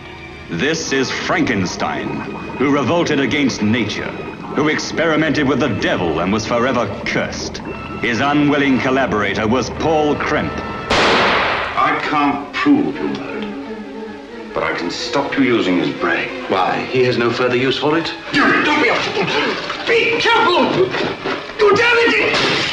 Only 2 women ever entered this house of evil. Elizabeth, come back! Elizabeth, the lovely cousin who had promised to marry him, and Justine the maid, who kept passionate and secret rendezvous with her master. Won't you understand you're in real danger? What Victor is doing is dangerous to everyone in the house. Now, you cannot possibly conceive what dreadful thing he's planning to do. What are you trying to tell me, Paul? That Victor's wicked? Insane? Wicked, insane, evil. Call Frankenstein what you will. A demon had made a man-made monster, and now the monster was the master. Paul, what are you going to do? For your sake and to protect Elizabeth, I've so far kept silent. But now I shall go to the authorities and have them destroy that creature. And see that you pay for these atrocities. No! Terence Fisher was the director of 5 of the 7 Frankenstein movies that Hammer did, and he said this about the Dr. Frankenstein character. He is either an atheist who doesn't believe in God and believes he can really create man better than God ever has, or he is a deep religionist who sold his soul to the devil, forsaking the fundamental religious belief that God creates man. I think that's a fascinating way to look at this character. He really does feel like he feels like he's better than anybody else, that he's in ultimate control, not just of the people around him. And this is very evident in the first film with the affair that he's having with the help, with the maid. He's in control of that situation. He's in control of his relationships there, his relations with the people around him. Yet he also wants to be in control of life itself, not death, but I'd say life itself, by creating life. And if it doesn't work out, well, you know, we just scrap what we were working on and start over. He's very single-minded in this way. And again, I am just drawn to this character. I love that Revenge of Frankenstein picks up immediately after The Curse of Frankenstein, that you end up with this continuation here. And I think that's what makes it easier for me to link all these movies together in a true serialized series. And I love the other Frankenstein movies too. I mean, Evil of Frankenstein is great. Frankenstein Created Woman, very, very cool. I even like Frankenstein and the Monster from Hell. It's got some very interesting and neat sequences in it.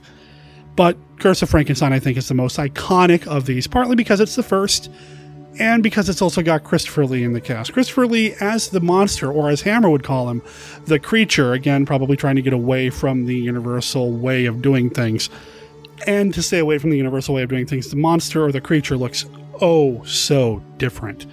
Christopher Lee himself wasn't a big fan of how he looked, partly because it obscured his face, and he claims, or he said, that Karloff himself once said to him that an actor must never be faceless, even when that face is obscured by bandages. And I think you start to see some of, I don't know, people call it mime-like, the physical acting, the body motion, the body acting of what Lee is doing done up as a creature. I think you'd probably see it more on display in The Mummy, but you got to start somewhere. And the creature, the Frankenstein's creature, is an iconic image. I know, especially in the day and age of Blu-ray, and there's an amazing Blu-ray of this out there, you can really see the seams. You can see the makeup, the mortician's wax, the plastic all over his face, but, you know, it's the overall effect that still looks amazing, even if somebody ultimately wrote that Christopher Lee looked like a road accident. I actually find that kind of amusing because in I Was a Teenage Frankenstein, that's exactly where some of the body parts come from, but I'm getting ahead of myself. A couple of the other things that the Hammer films got right. The image of a body being suspended in a tank, a lifeless body, a monster being suspended in a tank, mad scientist style. While it may not have originated with the Frankenstein movies, even though some sources seem to claim that it did, Hammer really popularized this. If you look at any of the films, especially earlier in the series, you'll see body parts or even just a full-on body like in Revenge of Frankenstein suspended in a tank. And again, this is an iconic image. You get that Frankenstein element added to the mythos because of what Hammer was doing. And something else that set the Frankenstein movies apart from the Universal Pictures was, well, the gore. And I think people know that Hammer is really kind of known for bringing a lot of that gore to the horror film, even if sometimes it didn't look very realistic. It's there, it's a stylistic choice, and the effect is still just as solid. So you get some of that as well, and you get some of the scars and the scarring that, again, just makes its way into that Frankenstein mythos. You get the incredible music. Now, the music from the Hammer films by itself is fantastic. I think it's got a certain flavor that is associated directly with Hammer, just like the music from Universal is clearly Universal. I can't hear that music without thinking of Hammer, even if it's from a Hammer film that I've not seen, and there aren't very many of those left. I can identify it as, hey, that's Hammer film music right there. So the music is also stellar. What I find very interesting about the Hammer films, and I want to end on this note, the Frankenstein films from Hammer, they really worked to make sure that their medical science was just a little ahead of what we were seeing at the time. I mean, the earlier films in the 50s in particular, they tried real hard, even if the movies were set in the past, to make the medical science feel like it might be a little bit more advanced than what they had modern day. And what I find fascinating is that eventually we would start to see real medical science involving the transplantation of organs. And sometimes the resulting scars looked a little bit like what we saw in the Frankenstein movies. I don't know if that's just forward thinking. I don't know if that's just a happy accident, but it's interesting to me nonetheless. Here's another quote from Peter Cushing. The strange thing is that when we first started these films back in 1956, everything that Frankenstein got up to was pretty impossible. But now, Dr. Barnard, who was the doctor who performed the world's first heart transplant surgery, has caught up. Cushing would add, he hasn't gone quite as far as me, though, because I've transplanted brains. If you haven't seen any of the Hammer Frankenstein films, I can't recommend them enough. Even something like Horror of Frankenstein, which was an attempt to kind of reboot that series that didn't really take off. It's got some darkly comic elements in it that the first time I saw it, I didn't really like it all that much, but I did kind of warm up to it eventually. Also, there was a TV pilot in 1958 that was a co-production between Hammer Films and Columbia, where they were going to do a series called Tales of Frankenstein. The pilot has turned up in various public domain DVD box sets, so you can get your hands on it pretty easily. I believe you can also find it online. It's also interesting, but Anton Jeffring is no Baron Frankenstein compared to Peter Cushing. But if you are curious as to what would have happened if Universal and Hammer worked on something together, that might be something to check out, because Kurt Siodmak of The Wolfman and a whole bunch of other Universal horror movie fame directed that pilot.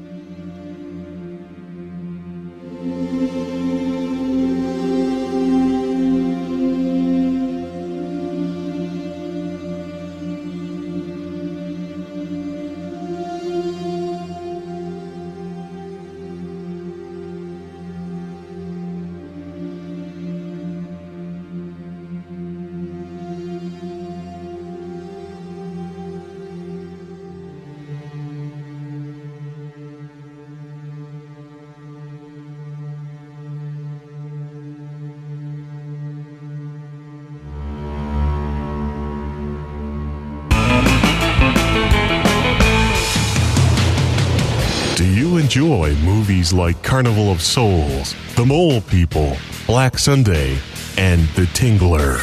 Do you find yourself late at night reading magazines such as Filmax, Chiller Theater, or Monster Bash? Do you love vintage television programs like Sky King, Outer Limits, and The Time Tunnel? Do you find yourself surfing the net looking for the next monster movie festival or expo? Do you enjoy hearing anecdotes, cinematic details, and unusual insights into some of your favorite movies? If you answered yes to any of the above, you are encouraged to join your host, Vince Rotolo, as he examines some of the latest horror, sci-fi, and cult theatrical releases, new DVDs to add to your collection, and of course, the old classics, both good and bad. He even interviews people throughout B-Moviedom. So tune into B-Movie Cast at bmoviecast.com. The sound you hear is dripping blood. This is the start of Black Sunday. Black Sunday comes but once every 100 years. On that day, the undead demons of hell rise to unleash an orgy of evil on the world. From Nikolaj Gogol's great classic, American International Pictures presents Black Sunday, the most frightening motion picture you have ever seen. She was murdered 500 years ago. There in the barren waste that was her cemetery, they nailed the mask of Satan to her face. Not since Dracula stalked the earth has there been such an unspeakable day and night as Black Sunday. Nothing can stop it. The Blob. Starring Steve McQueen. It creeps. It crawls. It's slithery. It's slimy. The Blob. Plus Dinosaurus, both in shrieking color. Like I said at the top of the show, I have some feedback. This came in a couple of weeks back, and my wife and I sat down to record it and talk about it, but just ran out of time, didn't get a chance to include it all last week, so you're going to get some of it this week as well. So here is my wife, Brenda, reading some email. You want to keep going? Sure, yeah. Okay. Sorry. This is from Billy D. from Pennsylvania. Hey, Derek. Hey, Billy. I just wanted to send you an email to let you know how much I enjoy your show. My podcast listening was so far behind, I just started listening to recent episodes, and I'm working my way backwards. The Black Room show, as well as the Psychopath show with Dr. That's not his name. It's okay, I screwed up his name too. Remember I called him Larry Underwoman instead of Underwood? God, I still can't believe I made that goof. Man. It's like the underdog Wonder Woman. I have no idea how that happened. All right. The Black Room show, as well as the Psychopath show with Dr. Gangrene, were both great. The Black Room is a film I haven't seen yet, but will be viewing very soon as I'm a huge Karloff fan. He's on my Mount Rushmore of horror icons, along with Cushing, Lee, and Price. Huh. What's your Mount Rushmore? That's a really cool list. I mean, I always say I have the three patron saints of Monster Kid Radio, so would those three have to go on the Mount Rushmore? Lugosi, Karloff, and John Agar? Probably, although I guess you could have the patron saints and Mount Rushmore. I don't know who the fourth would be, because I always say I've got the three, and then I've got like a whole bunch of others underneath them. You know, Vincent Price, Lon Chaney Jr., Evelyn Ankers. Yeah, I don't know who my fourth would be. But I like the idea of a Mount Rushmore of horror, and I would love to. You know, I have a Mount Rushmore of horror. Where I don't know where it is, but remember years ago there was that toy store in the mall downtown, and for whatever reason they had like that paperweight from Universal, and it had Frankenstein, Dracula, the Wolfman, Mummy. Yeah, it was the Mummy done up as Mount Rushmore. Oh, I remember that. Yeah, I don't know. Listeners, who would be on your Mount Rushmore for? I want to hear this. I want to either see it on Facebook or have you call it in or write it in. That'd be awesome. All right. So, I did watch Psychopath and thought it was pretty good. The Four Skulls of Jonathan Drake show was another great one. I love that movie, and it's one of the few that occupies space on my iPad so I can watch it anytime. Wow. Yeah. Dracula's Daughter is a film I've seen, but not in a very long time. I'll have to revisit that one soon. Enjoyable show with Jim Beard. It just makes me smile because I know how much you enjoyed that. It was awesome to hear you and Scott talk about Attack of the Giant Leeches, which you just got a leech, right? Or you have a leech coming? Yes. Yeah, from Dominique. She's making leeches. And I don't have it in front of me. The website address, I'll mention at the very end of the show, and there'll be a link in the show notes. You can order them now from our Etsy shop. It's awesome. Yeah. Although, I saw Scott's, and my favorite is still the Tingler. You like the Tingler? Uh-huh. Yeah. The Tingler's pretty dope. I like that he can clip onto the curtains next to your computer. Now, he's supposed to clip onto your back because that's where the Tingler Yeah. attaches yeah. on the movie. Yeah. I even tried to figure out how to attach it on the back of your chair. That day I cleaned up your desk, but then you wouldn't get to see it. Yeah, it's pretty cool. Yeah, so there. Okay. I'm really missing the 1951 show. I think I saw an episode dropped recently, so I'll be listening this week. Kaltiki, It, The Terror from Beyond Space, another flick on my iPad, were two more shows I recently listened to and loved. It was cool hearing Rich Chamberlain on the night of the Big Heat episode. I love that film. Oh, wow. Especially the tension between Patrick Allen, who was also awesome in Captain Clegg, his wife, and his mistress. Well, yeah, I guess that's some natural tension. That's going way back, too, to the Night of the Big Hate episode. That's a good episode. Then add in the surprise deaths, and by the end of the film, you've got quite a movie. Well, that's all for now, but I'll definitely keep in touch. Keep up the awesome shows, and you're doing a fantastic job. Billy D. Lots of cool stuff there. You know, my favorite part of the show is having different people on. Mm-hmm. I haven't had Rich on in a while. And at one point, he and I started talking about a particular Mexican monster movie. Yeah. To come on. And then I think we just both got busy with life. But I do need to have him back on. He's got a lot of awesome life happening. He's got a lot of awesome life happening. And I'm happy for him. Yeah, definitely. And that's some good stuff. Did you just slap your leg? I just slapped him. He's like, yes. Hell yeah. That's it's a like knee a slapper. self-high five. High five, me. So what was some of the things he was mentioning? Oh, Psychopath, I believe, is now out on Blu-ray. Okay. Which you can get your hands on. And friend of the show, who's been on the show, Troy Howarth, has an audio commentary on that. Oh. Which is really cool. Or some of the other things he mentioned. The Black Room. Such a great film. Such a great film. Dracula's Daughter. Really cool. Attack of the Giant Leeches.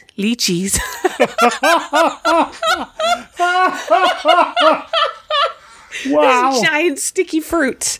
I love it. I love it. I mean, they look kind of horrific on the outside. Oh, man. Kaltiki, It, The Terror from Beyond He Space. mentioned Scott. I wanted to mention Scott. That's what I wanted to reference. Scott's going to be on the show here in a few weeks. You gonna watch a show about horrible leeches? No, I don't think so. I don't want to say what it is yet, but it will be a double feature. We'll feature at least one movie from the 70s, a science fiction film that will be kind of sort of relevant the week that it comes out. Kind of. And the movie we're doing a double feature with has one of the coolest movie posters I've ever seen. I just love it. So that'll be fun. Scott will be on the show here soon. From Larry in Missouri. A vote for your wife. She's great on the show. Aww. That's the last. I wanted to end on that email. Aw, thanks, Larry. I appreciate it. All right. That's the email. Thank you for doing this. Yeah. Really appreciate it. Is there anything we should discuss? Yeah. I'm excited to watch some of the old Lost in Spaces. Yeah, why don't we talk about that? Yeah. So, listener of the show, Scott B. Okay. Is awesome. He sent us some Lost cool stuff. In Space? Yeah, he sent us some cool movies. Yes. Some DVDs and such that I didn't have. But as a surprise, and I knew they were coming because he asked me, he's like, do you have this? Do you have this or this? But he included, as a surprise, some really cool Lost in Space stuff, which I didn't realize that Brenda used to watch with her dad. And I've not really watched Lost in Space all that much. I've always been curious, and I've always wanted to kind of give it a real serious look-see. Is that because sometimes I run around with my arms flopping saying, danger, danger, danger, Will Robinson? Which is one of the many reasons why I love being married to you. But yeah, we got like a model kit and some little Johnny Lightning, I guess, miniature cars and such. They're really cool. I really like them. Yes, but possibly I was more excited. Yeah, she was very excited when we opened up the season 1 of the DVDs. Wow, that's awesome. So I'm looking forward to watching some of these with you, Bren. Mm-hmm. Did you know that John Williams did the theme music to that? The guy who did Star Wars and Indiana Jones and all that? No, I didn't. He was credited as Johnny Williams back then. So Johnny Williams did the music for Lost in Space. I'm pretty sure he did the theme. I know he did some of the other music, but it'll be fun. I'm looking forward to it, especially since there's a new show on Netflix, which mixed feelings about for me. Oh, I think I saw, isn't there an episode out already? Is it already out? Maybe it's just that they released it for reviewers. Maybe. But I've been reading some things about it. Are you excited? Yes. Yeah? Yeah, but I kind of want to visit the old ones first. And I hope I'm not disappointed. I was pretty young when we watched these. You know, I'm looking forward to them one way or the other. Like I said, I have some experience with them, but not a lot. Mm-hmm. I've always liked the production design, though, and I love the robot design. I just love the robot. The robot B9 is so cool. And the kid was an important part of the story. Yeah. Yeah. And if I remember right, I believe the first season is a little more serious, then it gets a little more kid-friendly the later you go. I don't think that was... Because my dad was taking me to the Star Trek movies as young as I can remember. Sure. So I don't know that would have deterred me. I loved anything my dad loved.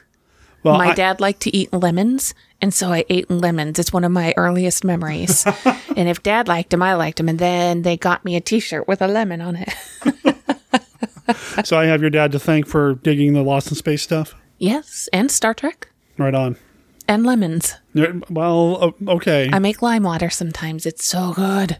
Lime water? Just limes. Squeeze some limes That's and water. not a lemon. I know, but it's also sour. Not exactly. I mean, not the same. It's not the same, but I don't want lemon water for some reason. It's never as satisfying. What about lemonade? Mm. I'm trying to figure out a way to get out of this so we can wrap up. Oh. Go make me some lemonade, woman. That What is doesn't work. wrong with you? That doesn't work. What's wrong with you? I told you that doesn't work. Stop talking. Okay. No, wait, it's my podcast. I have to keep talking. Oh, stop talking. I have to. I'm going to take it over now. Oh, yeah? Yes. Who did the music this week? A surf band. Where are they from? Mexican surf band. Nope. Indiana. Nope. Florida. Nope. And they made surf music. Uh-huh. And then there were some classic monsters. Time for our classic 5. Derek. Oh, wait. Can you hear me shuffle? Oh, God. What classic What is monster happening? movie should be turned into a musical? What is that classic monster thing we saw as a musical? Young Frankenstein. Yes. Yeah. Yeah, that was the Mel Brooks Young Frankenstein musical. Mel Brooks wasn't here. It was another cast. Yes, so you have to cross that off your list because it's already been done. Oh, you really want me to answer? Yeah. I want to see a musical version of Godzilla because that would be amazing. That'd be cool. Yes. Godzilla, the musical. Twilight Zone or Outer Limits? Twilight Zone. Why? And I'm not going to tell you why until Craig Beam is on the show here in a few weeks. Oh. Because he is on the commentary track. He did a commentary track for the new release of The Outer Limits on Blu-ray. Wow. Which is really cool. We're really playing the Classic 5, huh? All right. I'm trying to find ones that I'm interested in. Sorry. Favorite black and white zombie movie?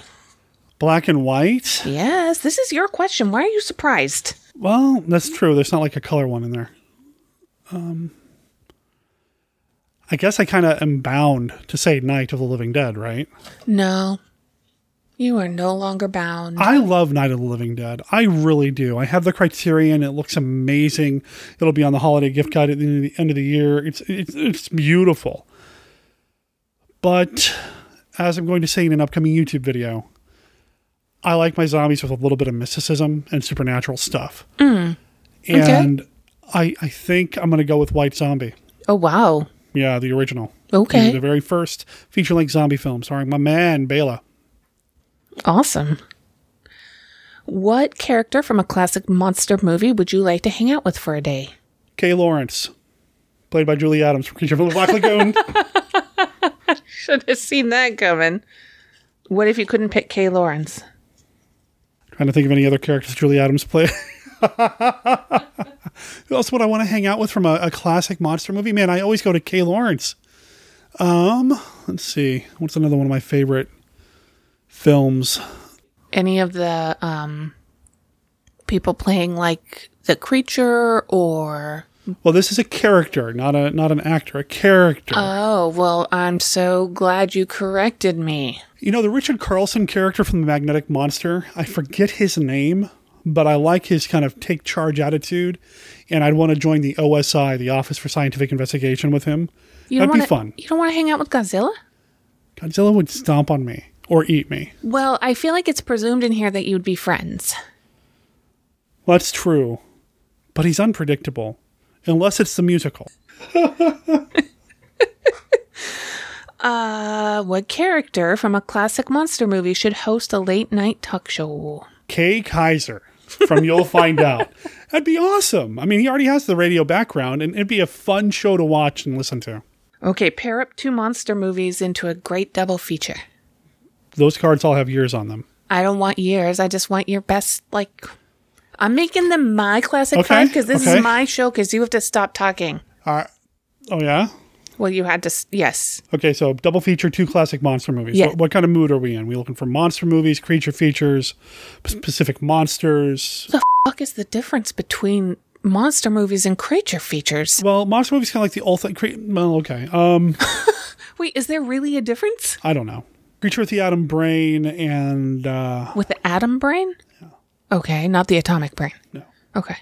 That would be the second film. The first film would be Revenge of the Zombies.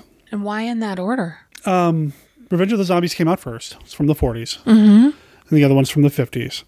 And it's a little bit more fun, and you want to kind of go on a high note, I feel like. Whereas Revenge of the Zombies is still good. It's just, they're both proto-Romero brain-style zombie stuff. These films, for the most part, zombies before Romero were all kind of supernatural, voodoo, something magical going on. But every once in a while, you'd see something about the brain being important to the zombie's motivation. Either you stop the brain and you stop the monster, you control the brain, that's what makes the zombie, that sort of thing. If you want to go straight up just 2 50s movies, maybe Invisible Invaders. No, I didn't need 2 50s movies. I just wanted any of them.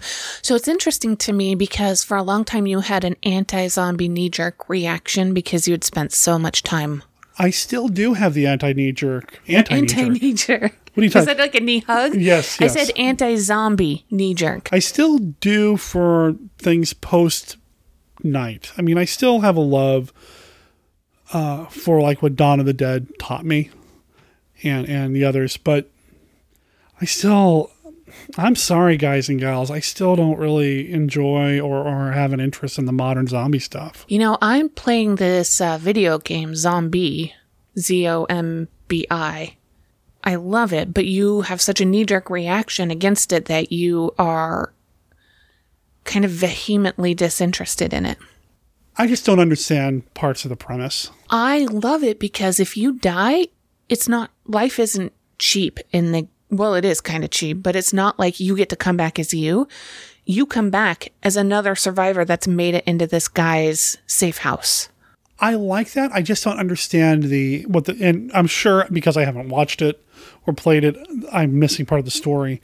But if he's got all these people that he's waking up, why is he only doing it one at a time? I don't think he's waking them up. I think you just fast forward to, who knows, 2 months or 2 years down the road when another survivor makes it to him. Okay. And that makes a little more sense. And he's probably not a good guy. I do like the concept that you, as the new character, might find your old character zombified. I think that's the neat idea. The first time I came across that, I was horrified because I had to put old me out of old me's misery. And I think that's neat. That's a neat idea. I just, I've talked about this, and I actually talked a little bit about this earlier with Steve Sullivan, that it just, there was a period there where things kind of got weird. I mean, I was dealing with my depression and things like that. And I love that Mail Order Zombie brought me so much amazing experiences. And the family was incredible. Amazing friends, amazing relationships. It was awesome. Mm-hmm.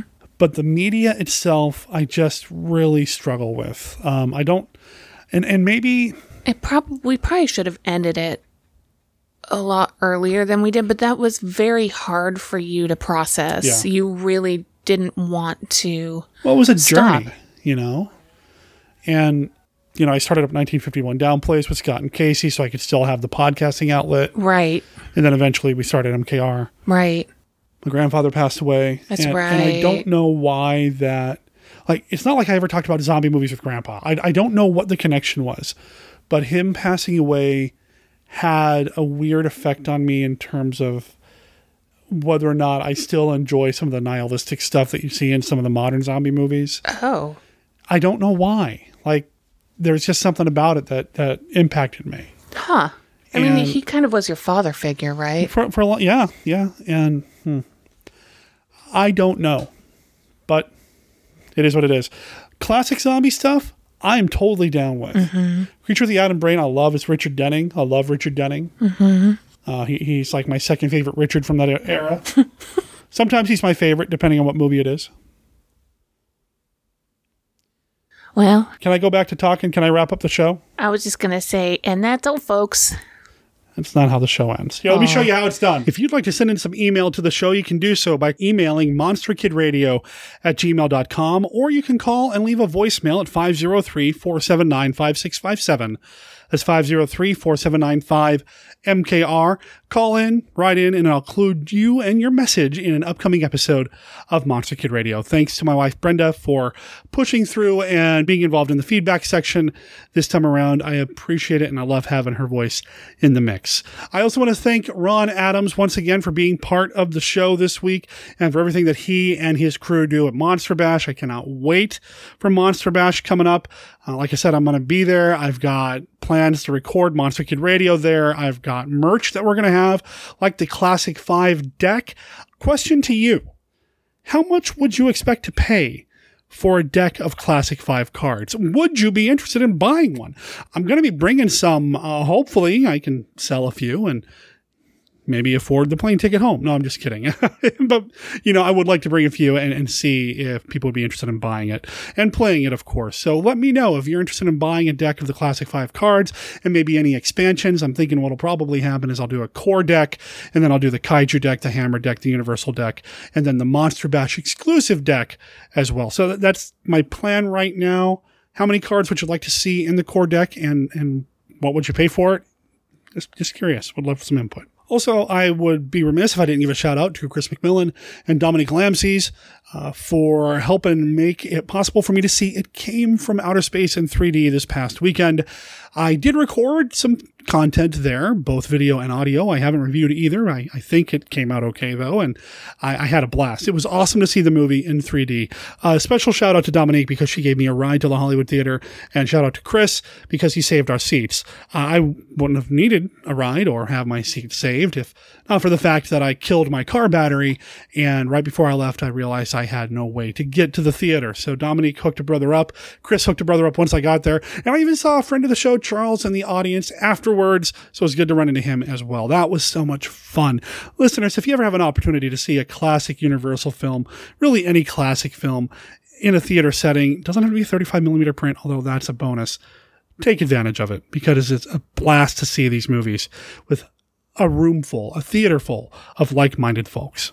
If you head over to monsterkidradio.net, you're going to find everything you need to know about the podcast between episodes. Like I said, there's a link to the monster poll that we're going to be doing, so that's there. There's links to our Facebook page, our Facebook group, and our Twitter, so you can find us on various social media outlets as well. I'm trying to get more involved in the Twitter side of things, like I've said over the past few months.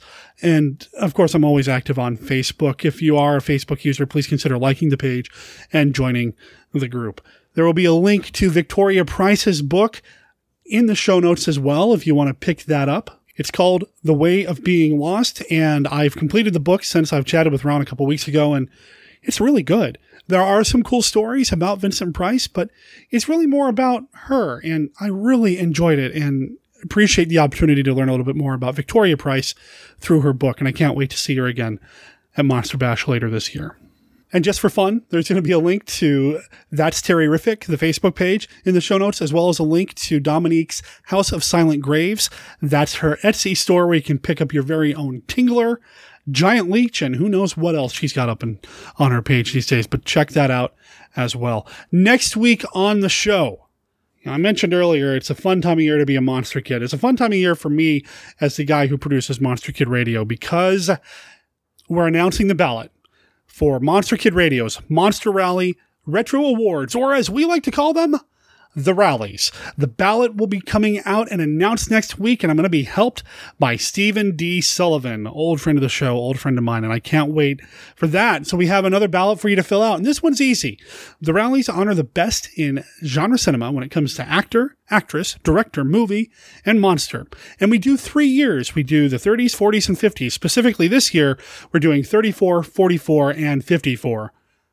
And the ballot is stacked. There's a lot of really good movies that come out in those years, and you'll get to hear all about it next week in episode 365. After that, I've got 2 more regular episodes of Monster Kid Radio lined up for April, and then May hits, and this year, Lucha de Mayo is back. Monster Kid Radio is going to do Luchador monster movies through the month of May, and there's actually 5 Thursdays in May this year, so that means 5 weeks hopefully, of Luchador monster movies. I say hopefully because I don't have all my slots filled up yet, but I can tell you that Frank Schildener will be here to talk about the Champions of Justice, and then a guy that you might know by the name of Dr. Tongue will be joining me as well to talk about a couple of different Santo monster movies. It's going to be a treat. I cannot wait. Between now and then, remember that Monster Kid Radio is a registered service mark of Monster Kid Radio LLC. All original content of Monster Kid Radio by Monster Kid Radio LLC is licensed under a Creative Commons Attribution, Non-Commercial, No Derivatives 3.0 unported license. Of course, that doesn't apply to the song Uno Taco Amigo. That belongs to the surf band Dos Tacos Amigos. It's their self-titled album that just came out at the end of March. You can find them at earhopper.bandcamp.com or follow the link in the show notes. 9 songs on this album. Every one of them's cool. This one is one of my favorites. Thanks to the band for letting us play their music here on the show. Thank you for listening. My name is Derek M. Cook. Talk to everybody next week. Ciao.